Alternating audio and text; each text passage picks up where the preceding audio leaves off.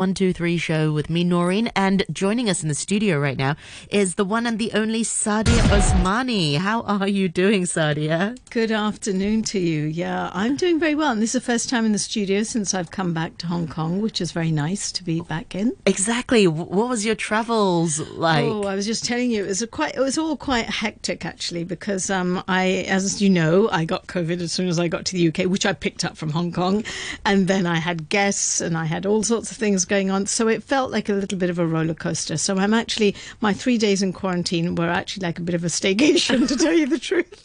If only it was longer. Yeah, it was kind of actually quite nice just to relax in those 3 days. But I'm back to things now. And, with everyday issues and stuff, we kind of manage and get through. And actually, normally, when I do Chinwag, I always choose a subject which is relevant to me, perhaps something I've noticed or whatever, and it's usually quite light-hearted. But I don't want to add any kind of a grim flavour to the afternoon, but actually Chinwag today is a little bit more serious because of certain things that I've come across just recently. And really what it is that I was going to talk about was about control and pressure in our lives. The reason I'm talking about that is because just recently, and I'm sure, this is a subject, I'm not a medical practitioner or a psychiatrist or anything like that, but this is purely from my experiences just as an individual, and I'm sure people across the world experience this at some point or another, or know of somebody who's gone through this. Because last weekend, my daughter told me that one of her best friends got in touch with her and told her that her brother, who is about similar age to my son, about sort of 27, actually took his own life. It was just absolutely shocking because, my children had gone to school with him and they knew him. And he was a lawyer, I think. He just started, he'd completed his law, and he was working in London. And it was a real shock because I think what happened is that supposedly he decided it was something that he decided to do, and yet he had quite a few friends, but nobody really seemed to be aware of the fact that he had any issues or any mental problems or anything like that. And the reason I really wanted to highlight it was more about looking at the pressures and the control that it is in our life, that sometimes those pressures and that control take over our lives and we lose sight of what is happening, even to the extent that, where we may have friends and family who we may sense sometimes that they're not in the right place, they're not very happy or something, or they're going through a difficult time. And it's so, so important for us to actually see that and perhaps react to it somehow. I know we're all really busy. And I know it's very easy these days to, we all have phones accessible to us. We can reach our friends. And if they are going through difficult circumstances, it's always nice just to hear from somebody. And just to say, even, you might be thousands of miles away, but just to say, listen, are you all right? Do you want to have a chat or whatever? Because you don't know whose life or whose kind of, situation in life you might just change.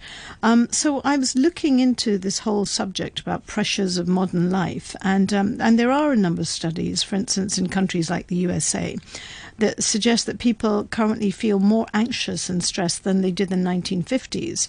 Well, that's obvious. And also, just within the last 3 years, we know the pandemic has had a huge effect on people's lives, and the kind of preoccupation that we have with our health these days and stuff, and how conscious we are. And I think, we're hesitant. If we're standing, if just now in the MTR, you can be standing next to somebody, and if somebody just slightly coughs, everyone shifts a couple of inches, And this is the thing, that now we are in this kind of situation where we're so sensitive, where people are so sensitive, and it can be quite hard, And I think it's important for us to sort of be aware of it. Mentally and emotionally, obviously, some of the expectations that people face from families and from employers and society. These are kind of perceived pressures, and also, yeah, perceived pressures, say, from advertising, like, you know, what you look like, how slim you are, how fat you are, how, you know, your skin is not right, and whether you're aging, and, you know, these things, some of these things are just quite unrealistic. You can't really go by those. So I think it's for us to kind of take some of these things and understand, because, you know, for me, you know, when you have children of that age and you imagine that, I cannot imagine what a parent would go through if they got that news. And one more thing that was really, really touched me like anything was that when she was telling me about this, she said that this guy actually, you know, sent an email to his mother, to his sister, and to his father. And in that email, he explained that he'd had some work pressures and this, whatever. But when he decided to jump off a bridge, and just before he did that, he sent a text message to his father. And when he sent this text message, the father got the text message, and the text message was to say, look, I'm at this bridge, see this email. And the father was preoccupied with something at that moment in time, and for he delayed slightly, and he now is going through absolute hell in himself, thinking, if only I had rung him at that point, could I have saved him? So, you know, sometimes we have things that are on our mind. Somebody might ring us, our friend, somebody who's a family, might come and ring us and say, hey, do you have a couple of minutes to talk? And we think, oh, do you know what, my drama's just about to start, or I'm just about to do this or this, and you just don't know what they are going through at that point. So I think it was really a mental note for me too, and for anyone else. This is why I wanted to say it on Chinwag, is that, you know, it's so important for us to take that time out, because, you know, sometimes we may just pick up our phones and we may look at Facebook and see some stupid little video on a cat or a dog or whatever, and we waste that time doing that, and then we think, oh, we don't have enough time to ring this person back or whatever. But I think, you know, people are always there in the good times. You can say, oh, listen, I'm having a big party this weekend, do you want to come to it? And everyone will come, yes, of course I will. But then suddenly when you ask for help, people are a bit hesitant, and because it's all a bit awkward, they don't want to get involved.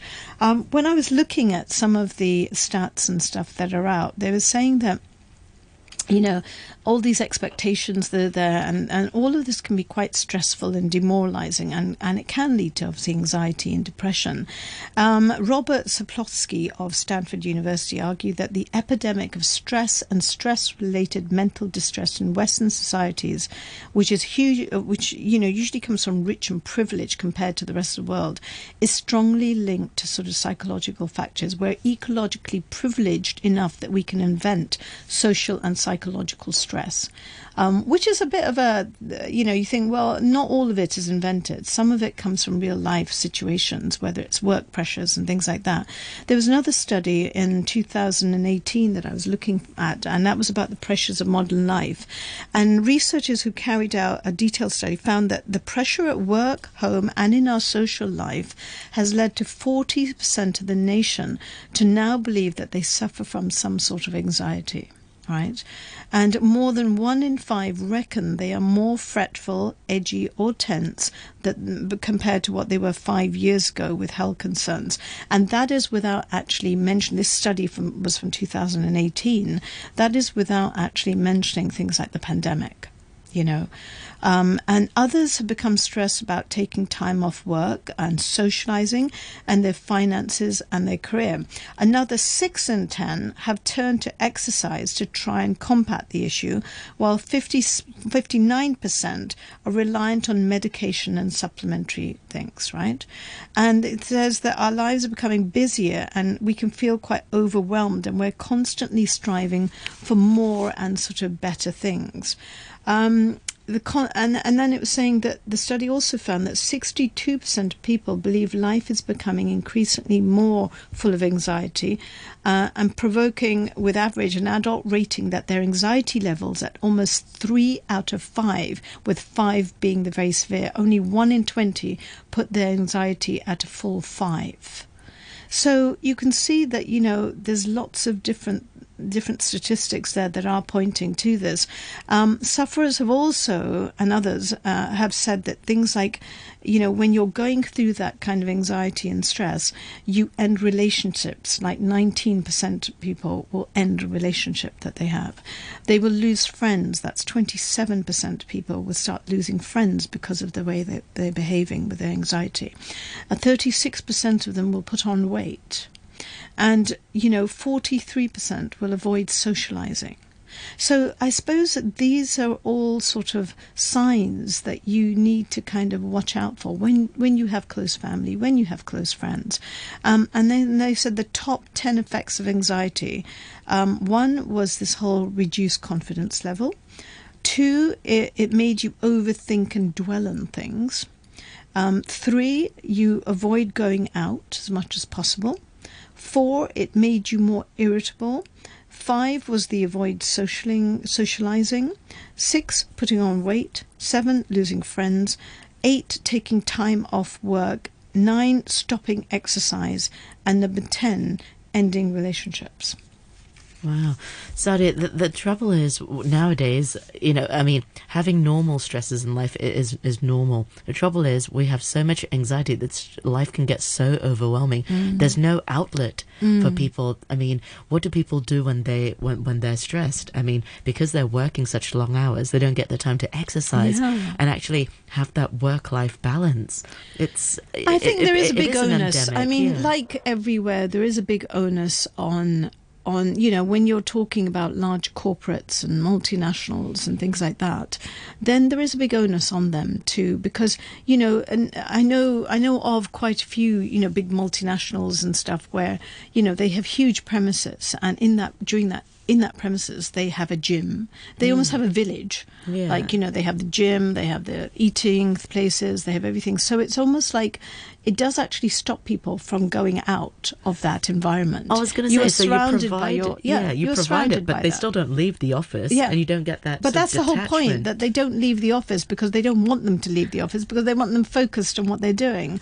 And I think, more open spaces as well, to get out and have some fresh air, even if it's a rooftop garden or something, just to get out and have some fresh air and breathe, So I think, I think also that the more people who actually do feel these stresses at work must not feel that they should stay quiet about it. They should just go and say, listen, I'm really not feeling great, and I really think I need somebody to talk to. Yeah. And communication is the key. And I think a lot of it is there's still such a taboo or stigma when it comes to discussing our mental health. A lot of times people feel shame to admit that, I'm going through some really difficult stuff, because to other people, they might not, the people might think, oh, they have it all, a good job, a good family, and what have you. But depression or mental health illness isn't like that. You can't be your life can't be too perfect to be struck by depression.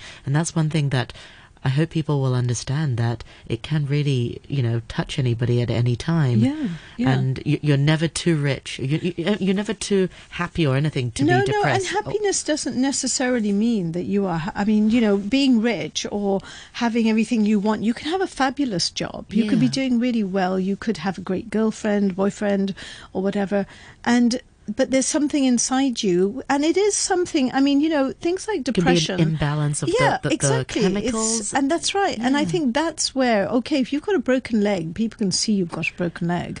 But I'm afraid, some of these things are not visible. And sometimes that's why they're probably taken lighter, because you can't see it. If somebody comes in a disheveled state to an office and says, oh, I can't take it, the stress. Yeah, fair enough. But generally people are not going to. They're going to hide it. They're going to show that they're strong and they're capable and they can do everything. But I think it's some of these signs that people should feel comfortable enough to be able to say, listen, I'm having a difficult time and I'd just like a bit of support.